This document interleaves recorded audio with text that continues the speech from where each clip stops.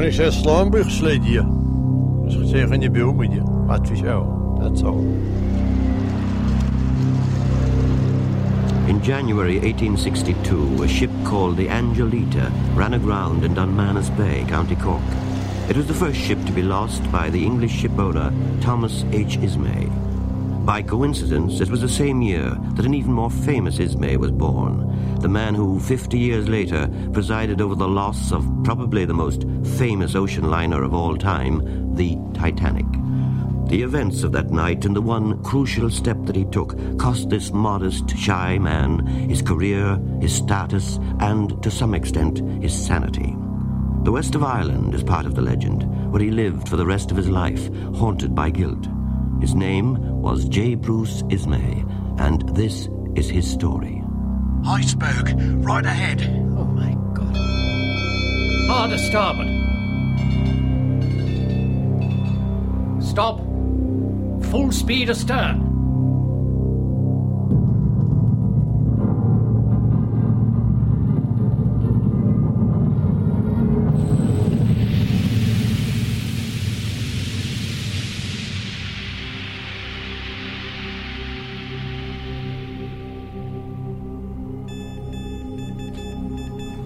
Mr. Murdoch, what was that?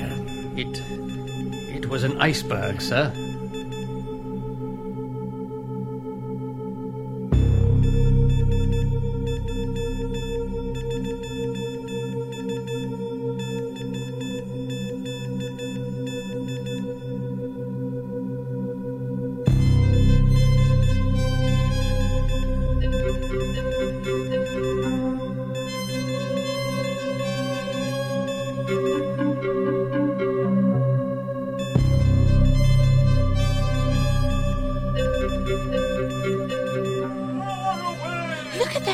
Over there, the very tall one. He looks very agitated, doesn't he? I wonder what's going on.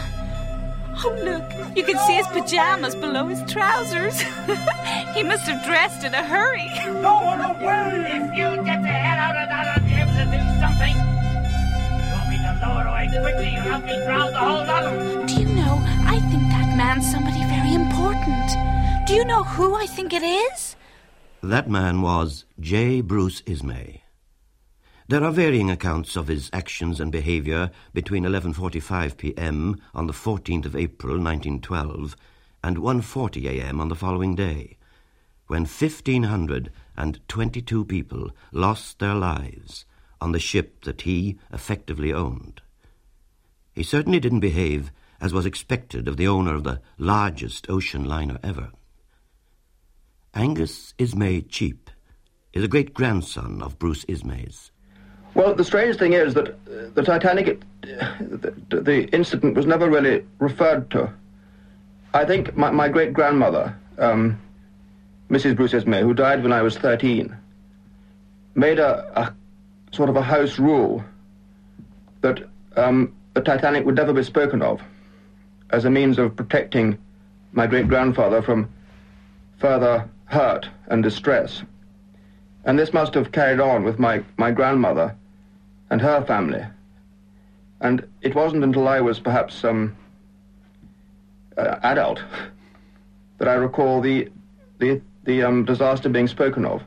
In any great disaster, there is public demand for a scapegoat. And Bruce Ismay was the most convenient subject to assume the role of scapegoat. Maybe Bruce Ismay was just displaying basic human weakness in a crisis.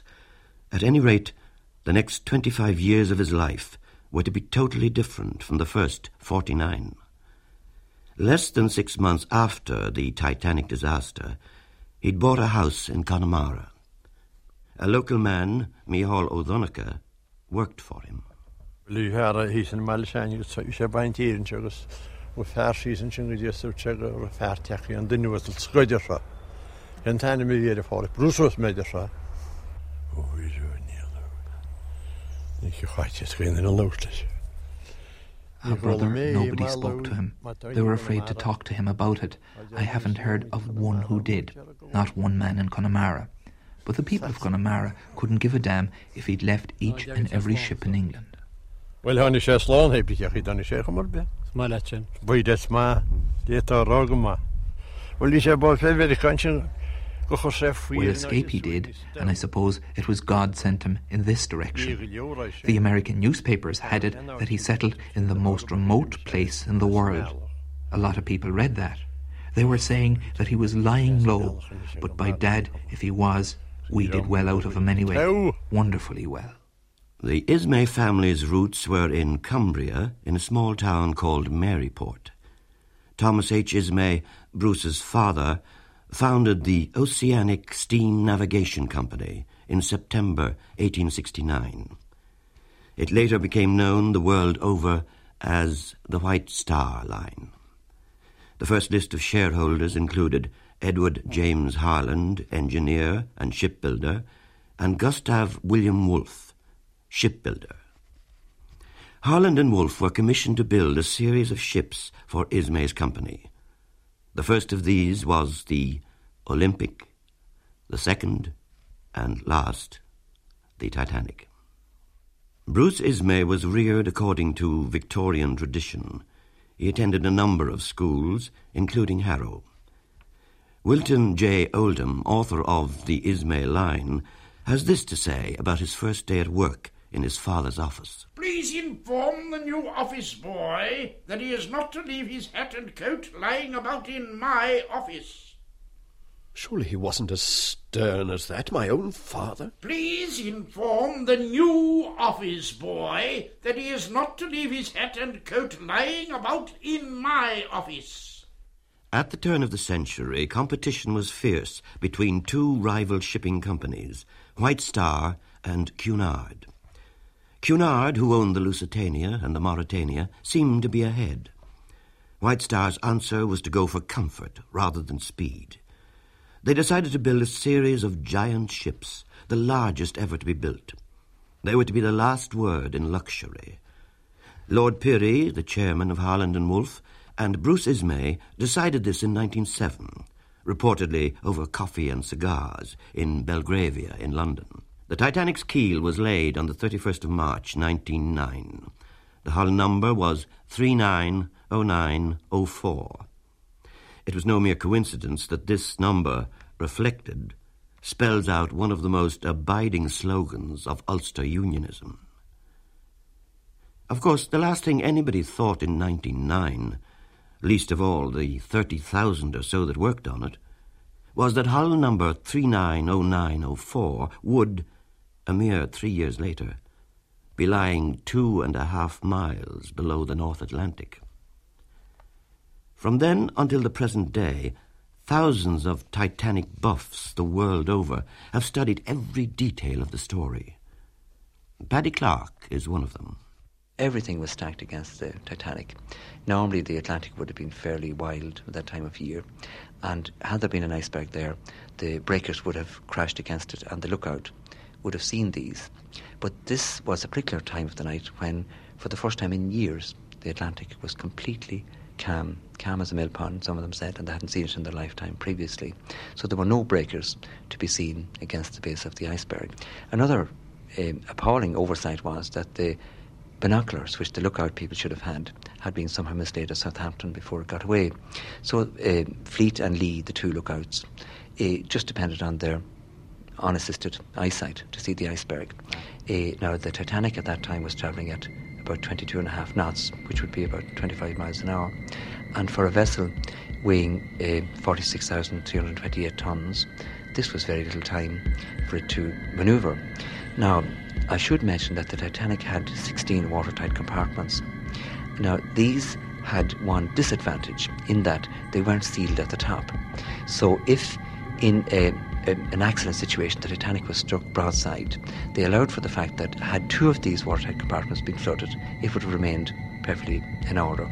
And of course in that case the Titanic would have remained level. Now they also designed it that more than two, actually 3 watertight compartments could be flooded and the Titanic would still remain afloat. They thought it was possible even that with 4 watertight compartments flooded it could stay afloat for certainly quite some time and allow any ship to get there to rescue the passengers. But what happened was 5, and there was a leakage in the 6th watertight compartment. So it was a mathematical certainty that the ship was going to go down. I think it's important to try and put oneself into the context of the time.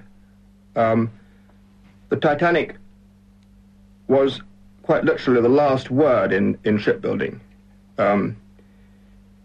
She was built to extreme specifications, and the engineering applied was at the very outside edge of technology.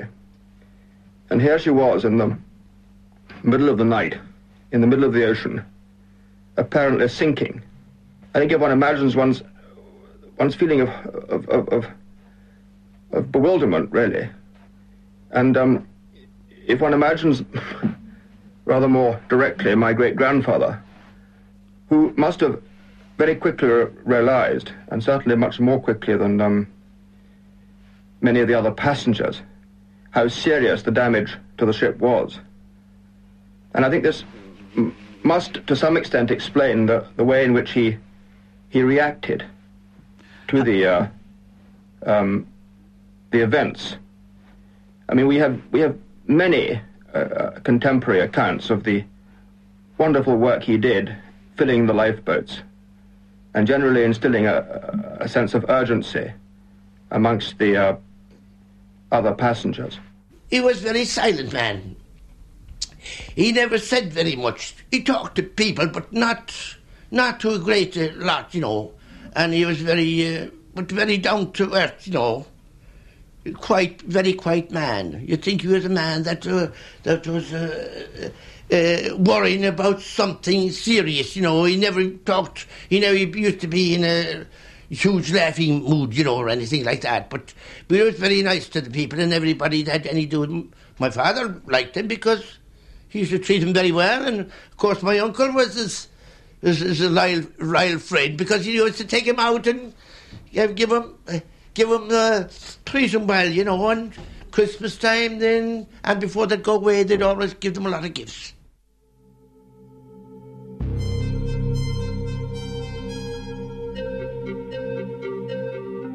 As the ice warnings came in from various ships, 1 or 2 from the Californian, which was the ship that was very near them, these went, of course, through the wireless operator, Jack Phillips, and he processed them onto the bridge where they should have been acted on by the people up there.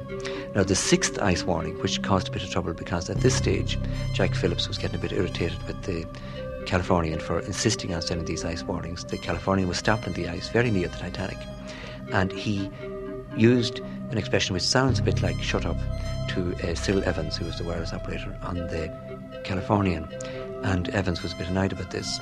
But this last ice warning was sent up to Captain Smith, who put it in his pocket.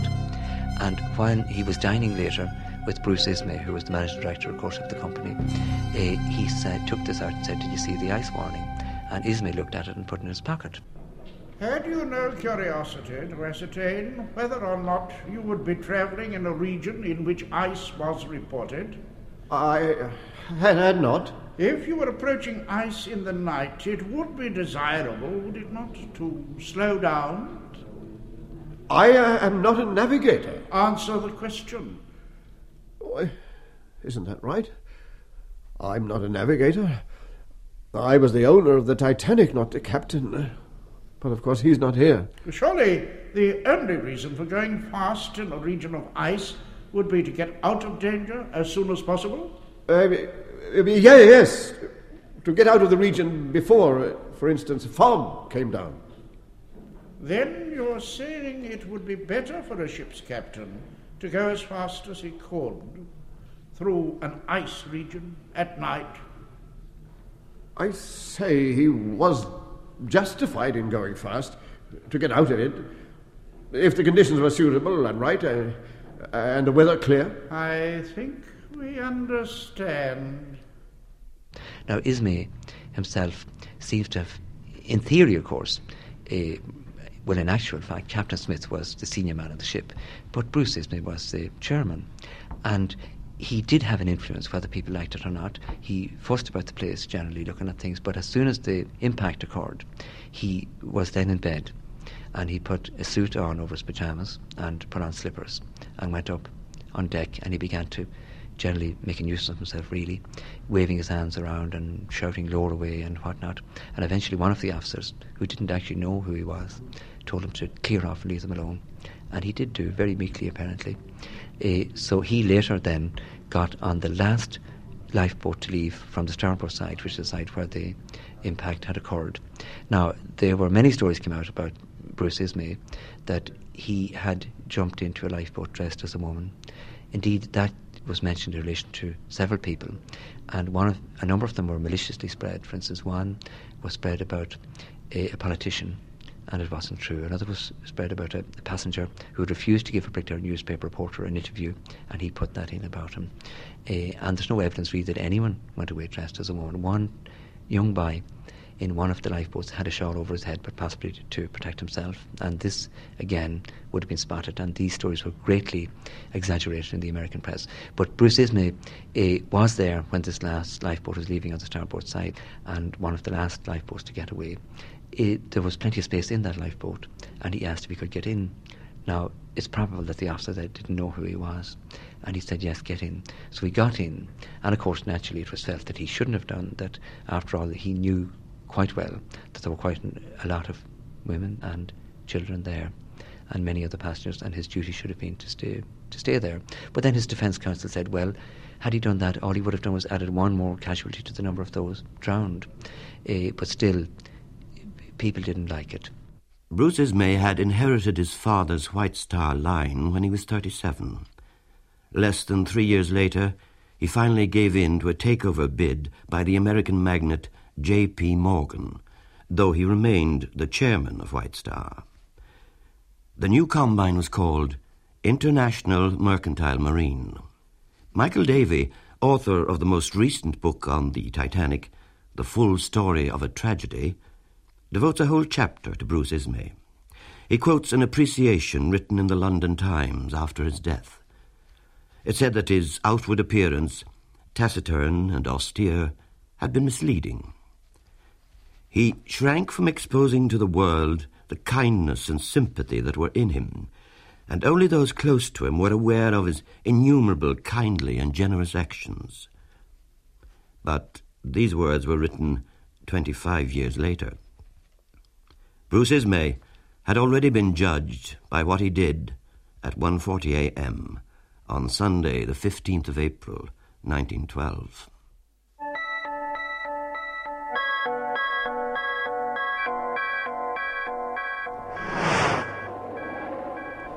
I couldn't believe it. The Titanic sending distress flares?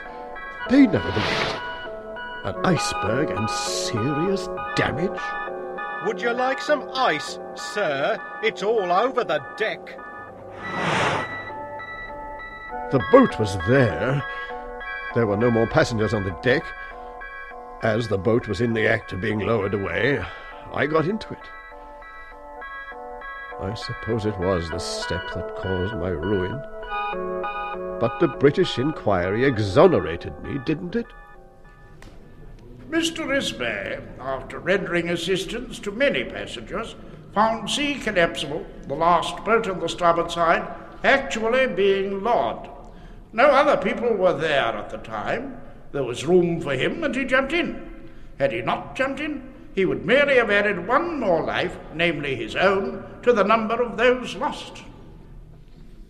The fact that he escaped is, in some respects, incidental. It was very difficult indeed to persuade people to leave the apparent warmth and safety of the ship for a lifeboat. And if one can imagine oneself being cast adrift in mid-Atlantic on a freezing cold night in a tiny open boat, I think one might possibly have felt the same. And at the very 11th hour, when the boat deck was clear, my grandfather, possibly in a reflex action, jumped into the very last boat I believe. Now, there were 16 lifeboats in davits, which are small cranes, and these had been specially designed by a firm called Wellen in Sweden.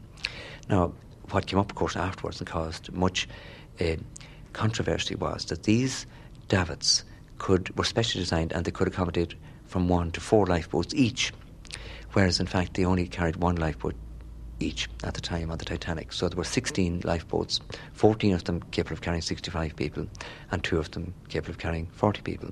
In addition, there were 4 extra collapsible lifeboats stowed away, and these could carry 47 people each. But all this would have been totally inadequate to cope with the number of passengers on the Titanic. Oddly enough, it was based on a Board of Trade regulation that ships of 10,000 tonnes and over should have 16 lifeboats. But it didn't add on to these number of lifeboats as the tonnages increased. Lifeboats? Yes, the lifeboats. I know there weren't enough, but damn it, we were running a shipping line. In relation to the class of people who got away, it's hard not to feel that the third-class passengers, which included the Irish by and large, got a bad deal. They weren't specifically inhibited from coming up, but they were given no assistance, and in some cases the ways up for them were locked, which would have normally been the case anyway, but no one seems to have been assigned in the confusion to unlock these, and it seems that they didn't worry too much about that. Certainly the percentage of passengers saved in the first class was high as compared to the third class. One thing that struck me was, as the unfortunate third class passengers came up, they were met by a priest. These would have been mainly Irish, and he said, which must have been a terrible sentence, he said, "Prepare to meet your God." And they didn't know what this was about. They'd only been having a great time a short while before, and he said, "The ship is sinking." But they said, "There are boats," and he said, "But they're all gone."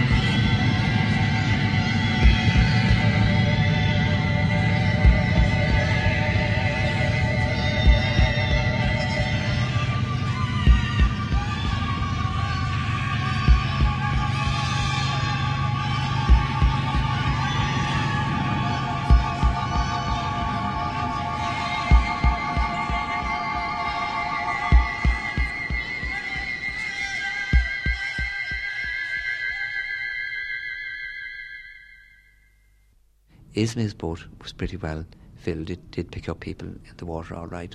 He seems to have adopted a low profile, certainly far removed from his activities on the ship, where he was running around ordering people and waving his hands around. He just seems to have slumped there and felt that his whole world had collapsed, as undoubtedly it had. But some of these people, though, in the water, it was very sad to read about it. They came up, swam up to a boat and said, could they get on board? And they said, no, you can't. You'll swamp us all. And they just said, thank you very much, and swam off and died. I understand that my behaviour aboard the Titanic and subsequently aboard the Carpathia has been very severely criticised. I want to court the fullest inquiry, and I place myself unreservedly in the hands of yourself and your colleagues to ask any questions in regard to my conduct. So far as the Carpathia is concerned, sir, when I got on board this ship, I stood with my back against the bulkhead, and somebody came up and said, will you not go into the saloon and get something to drink, some soup? No, I said, I really do not want anything at all. Well, do go and get something. No, if you leave me alone, I will be very much happier here. He was obsessed with the idea, and kept repeating that he ought to have gone down with the ship because he found that some women had gone down. I told him there was no such reason. I told him a very great deal. I tried to get the idea out of his head, but he was taken with it. The press in England and America tried Bruce Ismay as in a kangaroo court. He was a scapegoat for scurrilous hacks. To hold your place in the ghastly face of death on the sea at night is a seaman's job. But to flee with the mob is an owner's noble right. Yeah, sounds good. The case against him and the White Star Line in the matter of the lifeboats is much more serious. If Ismay and the company had accepted the plans for more lifeboats rather than opting for more deck space, as they did, nearly all 1,522 lives could have been saved. It could be said that the Titanic's victims owe their deaths to the company's greed. But as we've heard, everything was stacked against the Titanic on that night 75 years ago. Nobody will ever agree as to which was the most decisive factor that caused such a loss of life. The speed, the weather, the late sighting, inadequate lifeboats, the Californian, perhaps only 9 miles away, not responding. Both the British and American inquiries apportioned a small measure of blame, but doubt about certain people remained. South Connemara was probably the one area of the world where Bruce Ismay's integrity remained intact. Well, it was kind of said that he let the people get drowned, you know, that he didn't, that he could have done more. But you know, if people that would understand about ships, they wouldn't think it that way, because a ship out in the ocean, there you're out. There's nothing to help you anywhere, and you do the best you can. Everybody does the best they can. Save yourself if you can, and save everybody else as well. That's the theory. But people were a bit sad about that. You know, they didn't know that wasn't. He got that bad name. That's why he took up bought this place at all, I believe, in Costler, to get out of the way and get into some place where he wouldn't be disturbed by anybody. You know, he was very sad about that. And he never talked about the Titanic? Oh, he never talked about that. He never talked about the Titanic or never anything. My father, no, was very, very well in with him. And, well, he used to have the local priests and the doctors always. He'd always give them a day's fishing. I could tell you funny stories about that too, but I won't. Tommy Ridge, Mary MacDonough and Micheál O'Donoghue remember Bruce Ismay and his family as the people in the big house. The Ismays were over here coming out to Castleknock, since I remember, when I was going to school. That'd be, I'm 75 now, so it must be a few years back. You know, when I went to school, I was 5. And I started school when I was 5. But anyhow, they used to come there for 3 months every year, you know, this season, from May to the end of the fishing season, you know, and they were very devoted to the fishing. The fishing every day if the weather was possible at all. And at that time, there was any amount of fish in the river. They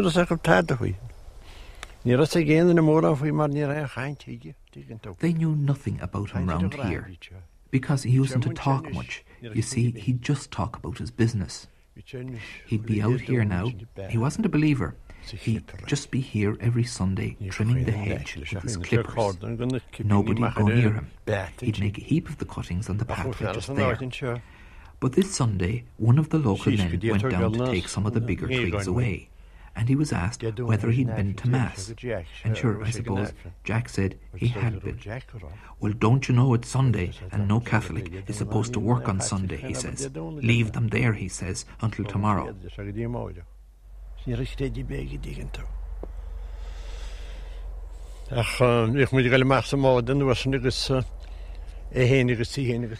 to go out in the boat in those days, himself and herself, and I used to be with my own father.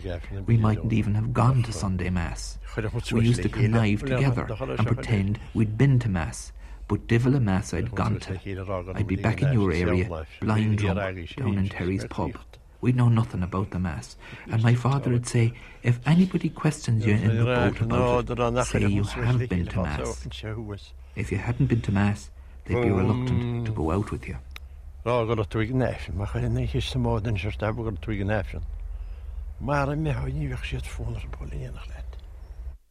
they come across, they'd always visit the schools. Well, Mrs. Esmond did it.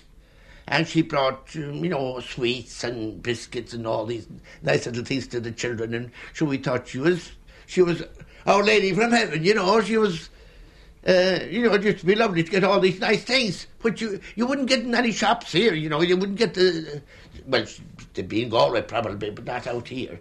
The shops out here were badly stocked that time for, that kind of stuff, They only stopped the main thing. But anyway, they loved them. And, the gillies that worked for them, they thought they were almighty. And they used to they'd all send them a goose for Christmas. Well, I'm sure they had more geese over there for Christmas.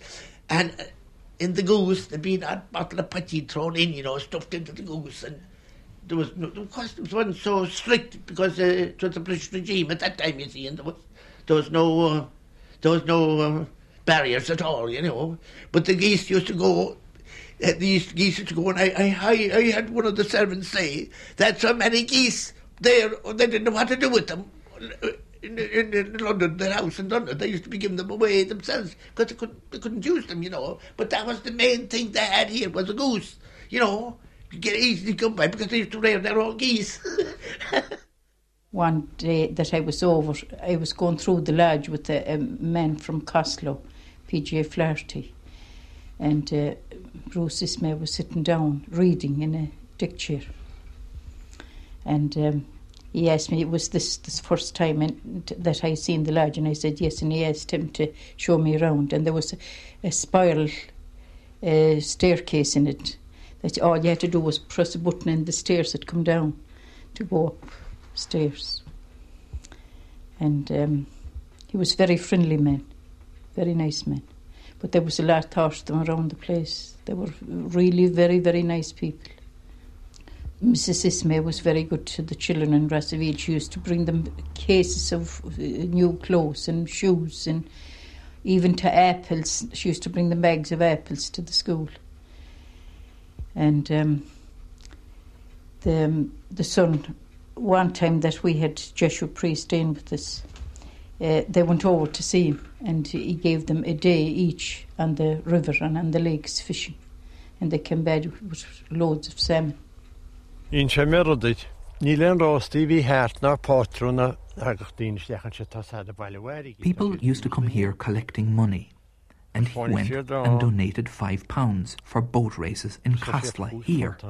Whatever couple came, and I know who they were, looking for money for the races, he gave them £5. Sure, of course, £5 in those days was incredible, an amazing amount of money. And he was told that the races would be down below here, and that's why he was happy to put money into it. But when the day came, the races were transferred to Coighill, and he said to the stewards that if anybody intended in future to come looking for sponsorship, not to bother coming past the gate. He said that he'd been lied to. You see, the wife and himself and all the servants were ready to go down to the hillside there to watch the boats coming and going in the races.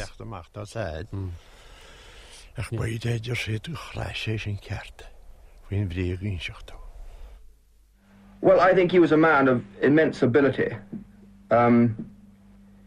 He did not find it easy, from what I can deduce, from what I've read and from what I've heard from members of the family, to communicate freely, certainly in public. He had a rather, I think, autocratic and brusque manner. But as we all know, shy people who may feel a bit unsure of themselves are inclined to try and disguise their shyness by appearing to be over self-confident and commanding in dealing with other people.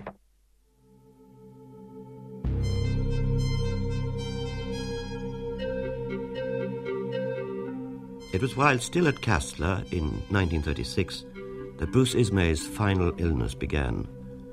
So he left the lodge, never to return. Back at his London home, he underwent an operation to remove his right leg. He spent the next year as mobile as he possibly could by the use of pulleys and gadgets that he'd rigged up. He died on October the 14th, 1937, aged 74, and was buried in Putney Vale. There's an entry for Bruce Ismay in the British Dictionary of National Biography. It doesn't mention the Titanic. Costello Lodge has had a number of owners since, including another ship owner. Jack Toohey lives there now.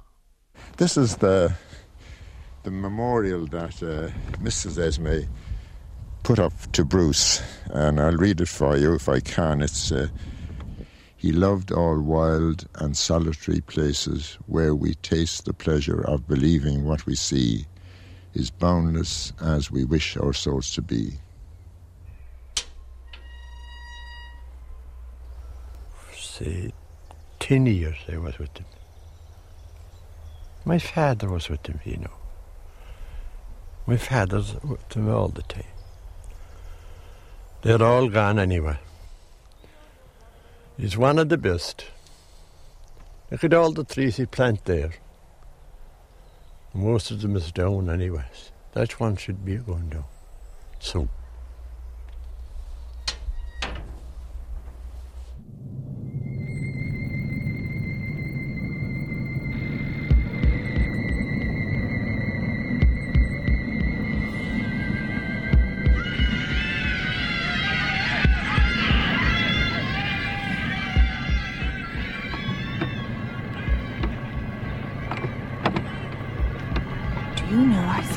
That man, Mr. Ismay. The man we saw on the boat deck earlier. The owner of the line. He seems to have gone very quiet. Mr. Ismay? Mr. Ismay? Mr. Ismay? What a moment it was. Not enough lifeboats. Never thought she'd go down, though. All those people lost. I couldn't even watch it disappear. I'm just thinking of a poem written about me. Yes. Bruce Ismay's soliloquy. They said I got away in a boat and humbled me at the inquiry. I tell you, I sank as far that night as any hero, as I sat shivering on the dark water. I turned to ice to hear my costly life go thundering down in the pandemonium of prams, pianos, sideboards, winches, boilers, bunting and shredded ragtime. Now I hide in a lonely house behind the sea, where the tide leaves broken toys and hat boxes silently at my door. The showers of April, flowers of May mean nothing to me, nor the late light of June, when my gardener describes to strangers how the old man stays in bed on seaward mornings after nights of wind, and will see no one, repeat, no one. Then it is I drown again with all those dim, lost faces I never understood. My poor soul screams out in the starlight, heart breaks loose and rolls down like a stone. Include me in your lamentations.